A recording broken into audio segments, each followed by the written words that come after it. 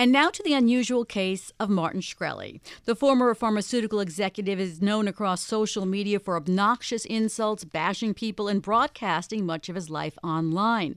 His lawyers have had to walk him away from the media at the trial, and the judge ordered him to stop discussing his case around the courthouse. But yesterday, during hour after hour of closing arguments by prosecutors in his fraud trial in Brooklyn federal court, Shkreli could only sit and listen as the prosecutor called him a liar who doubled down on his crimes when the going got tough and executed a brazen con. Joining us is Peter Henning, a professor at Wayne State University Law School. Peter, let's try to sum up, if you can, what the prosecution's case against Shkreli ended up being.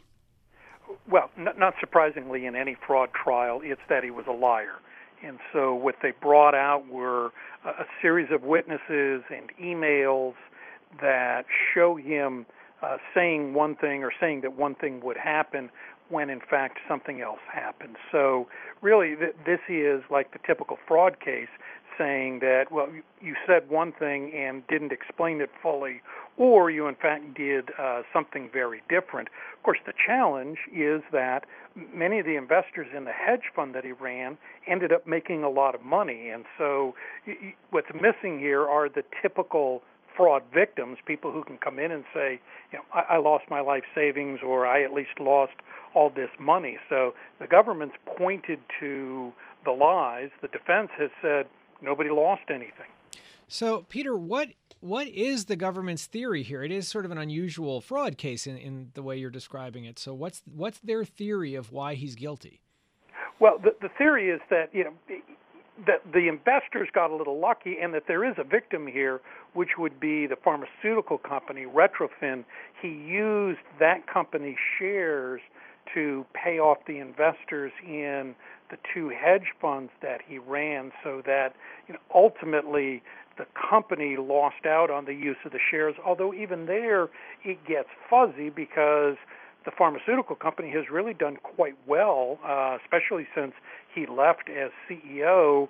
And so in a sense they're a victim, but in another sense the company hasn't really been harmed in its operation. So the government has pointed to the lies, saying even though this turned out all right, it's a fraud whether you're successful or not. Peter, the defense has tried to portray him as a misunderstood eccentric who slept on the floor of his office. Ben Brafman, his attorney, said, "Who does that if you're committing a fraud and you have millions of dollars in people's money? He has no life. He's the hermit scientist." Does that work? Well, certainly, I guess a possibility. You're not exactly sure what's going to play with a jury, but when you have someone who has here clearly said things that did not turn out to be true or that were at least misleading, but in fact worked very hard, had an eccentric personality, you accentuate the human part of it. And also, too, and in his closing, Brafman said, good faith is a defense. And so maybe he was doing weird things, but he was doing weird things in order to benefit everyone, and good faith can be a defense to a fraud claim. Whether it works, certainly we're going to have to see, but that is one avenue of trying to fight these charges. Joining us now is Patricia Hurtado, a Bloomberg News legal reporter who has been covering the trial. Pat, my first question has to be about Shkreli's behavior in the latter part of the trial. We heard from you before about some of his antics in the beginning. Well, he certainly calmed it down a little bit. I think there must have been some kind of straight talk speech given to him, and he's been very muted. He has not really said much. I mean, he's still live blogging after court and making postings on Facebook, but after court, but nothing in the courtroom. And mainly what he's done is basically sometimes rolling his eyes or mugging, disbelief or mock incredulity when the government was speaking yesterday during a 4-hour summation. Pat, given his sort of inability to restrain himself from rolling his eyes and the rest, it's a little interesting, isn't it, that he didn't take the witness stand? Yeah, I think his stronger heads prevailed on that there's too much exposure. I mean, there's multiple statements he gave. He gave statements to the SEC under oath that contradict what he told investors. There's also statements he made to the FBI in a 302. So all of that would have been opened the door. What did he say in emails? What did he tell investor clients?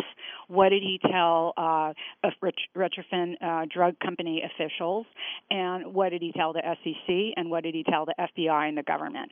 So all of those are contradictory, and that would have opened up a host of issues for him had he taken the stand. Peter, also, by not taking the stand, the jury wasn't told about what he's notorious for, raising the price of a potentially life-saving drug by 5,000%. But knowing jurors, they sometimes know things that they're not supposed to. Is there a likelihood or a high probability that some of these jurors do know that?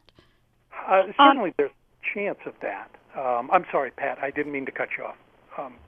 There's certainly a chance, but the judge is going to emphasize that don't consider anything except what you heard at the trial, and so will that be an issue for the jury? I'm certainly hopeful it's not. If that were to emerge, it would be a problem if there were to be a conviction.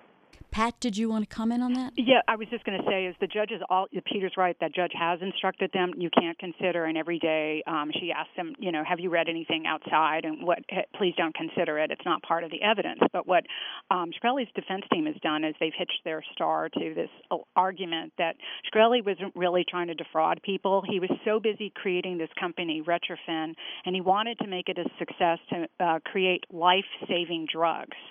So that's the kind of narrative the defense has put out there to the jury. Here's a guy that was just like this crazy, brilliant genius creating life-saving drugs, and so and he was doing right by the world. So he wasn't intending to defraud. That's just sort of like happenstance. Well, Pat, the government did put in a lot of evidence of emails and things that he has said while he was there. What was kind of the more dramatic stuff that really made the government's point for them in terms of the evidence? Well, one of the things that was quite stunning to me was they compared what he told each investor he would get. He promised daily updates on their returns as part of the hedge fund clients, and then it dwindled down to weekly, and then it dwindled down to some for monthly, and then some at time it would dwindle down to quarterly reports. But he was promising, you got 49% returns, I've grown you. So they compared what he claimed their investments were doing versus what they were actually doing. So he claimed to have up to $50 million of assets under management in his hedge fund when it was really just $330. So when they've compared the bank records in his personal statements, or that Retrophin was on the verge of going bankrupt, well, he's claiming that it was a wonderful company and it was doing so well, and that's really why he was helping. The argument the government has made is he used Retrophin after his hedge fund collapses, and he creates Retrophin, and that he loots Retrophin to repay investors of the hedge fund. And the government was pointing out today that Retrophin wasn't doing so well either. So if he was giving away shares in that new drug company, it wasn't such a great deal that they were getting. Peter, the defense rested its case without calling any witnesses. As Pat mentioned, Shkreli did not take the stand himself, and the judge will instruct about that not having an impact on the jury. But does it have an impact on the jury, the fact that he didn't take the stand and that there were no witnesses in his case in chief? Well, certainly the defendant not taking the witness stand but proclaiming, or the lawyer proclaiming his good faith, is going to cause a question in the jurors' minds. But really the defense here is putting out the proposition that everything the government said doesn't prove the crime. And so it is a high-risk, high-reward approach, saying we're not going to put on any evidence. I'm not exactly sure what evidence they would have been able to put on. They made their point through the various investors who either couldn't say how much money they made or admitted, look, yeah, I ended up making money, the hedge fund investors. And so what they just want to do is plant a few seeds. If you don't put on a defense case, you can't have the jury react negatively to your case in that regard. So it's a strategy. It's risky, and we'll see how it plays out. Pat, given that the defense didn't put on any case, you've just got the prosecution's evidence, and then they give a pretty fiery summation. How confident did the government appear in putting on its case against Shkreli? I think they did summations were very workmanlike, albeit they were 4 hours long. And so when you see the evidence sort of amassed in front of you with these emails where Shkreli seems to be mocking people behind their back and telling one person one thing, and yet the bank account says something completely different. And then at one point they showed jurors an email yesterday that said, can you telling an associate of his, can you vouch for me for this new hedge fund client? It doesn't really effing matter what, really happened. Just say good things about me, basically. And that kind of thing shows that, the government seems to want to say we're going to be happy to rely on the totality of our evidence. We don't need to be as fiery and dramatic as Ben Brafman is obviously very effective. And the prosecutor had an interesting point today. She said, some people have said, well, Shkreli made these people whole after the fraud, after this fund collapse, so what's the harm there? They got, quote-unquote, walking away money. And she said, basically, if you rob a bank and then you rob another bank to pay off the first bank, you still robbed the first bank. And she said that's fraud, and under the law, he should be held accountable. So, Pat, just as a matter of where we are procedurally, where does this trial stand right now? Well, the judge is giving legal instruction to the jury right now. It started about an hour and a half ago, and it's supposed to going to take hours. There's 8 counts, and it's a 93-page charge. So I think we're in page 20-something of it right now. So the jury could get the case later today, which means they would start deliberations probably late afternoon. Peter, let's switch to another case, which you've both covered, and that's Billy Walters, who was convicted of insider trading and given 4 years in prison. Were you surprised by, 5 years in prison for insider trading. Were you surprised by that number? No. I mean, it was down a little bit from what the sentencing guidelines recommended. The judge, I think, made it clear when he turned down the request for a new trial that he just did not believe Walters and the whole claim that Walters was just a great gambler and got a good read on a stock, much like he did at the poker table.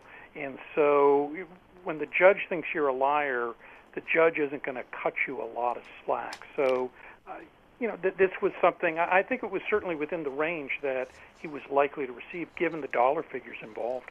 Pat, I was surprised at what the judge said. He said Billy Walters is a cheater and a criminal, and not a very clever one. The crime was amateurishly simple, and here's a man who is known as Las Vegas's most successful gambler.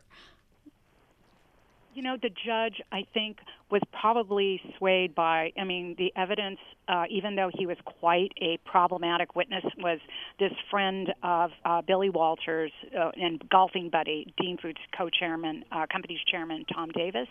And Davis had a whole litany of problems, including two failed marriages, an angry ex-wife, horrible emails. But, the evidence, really the story that Davis told was he'd been corrupted by Walters because he loaned him money. And Walters sort of held that carrot out to promise that Davis could maybe earn more money in the future and he could do deals with him because Billy was so successful. So I think the judge seemed really troubled by what happened to Davis. And while Davis was a problematic witness, who's his friend, but Billy Walters, who, corrupted his position. And Peter, people may know this case as it's had a connection to Phil Mickelson. So why don't you explain how Phil Mickelson escaped from the clutches of the prosecutors here?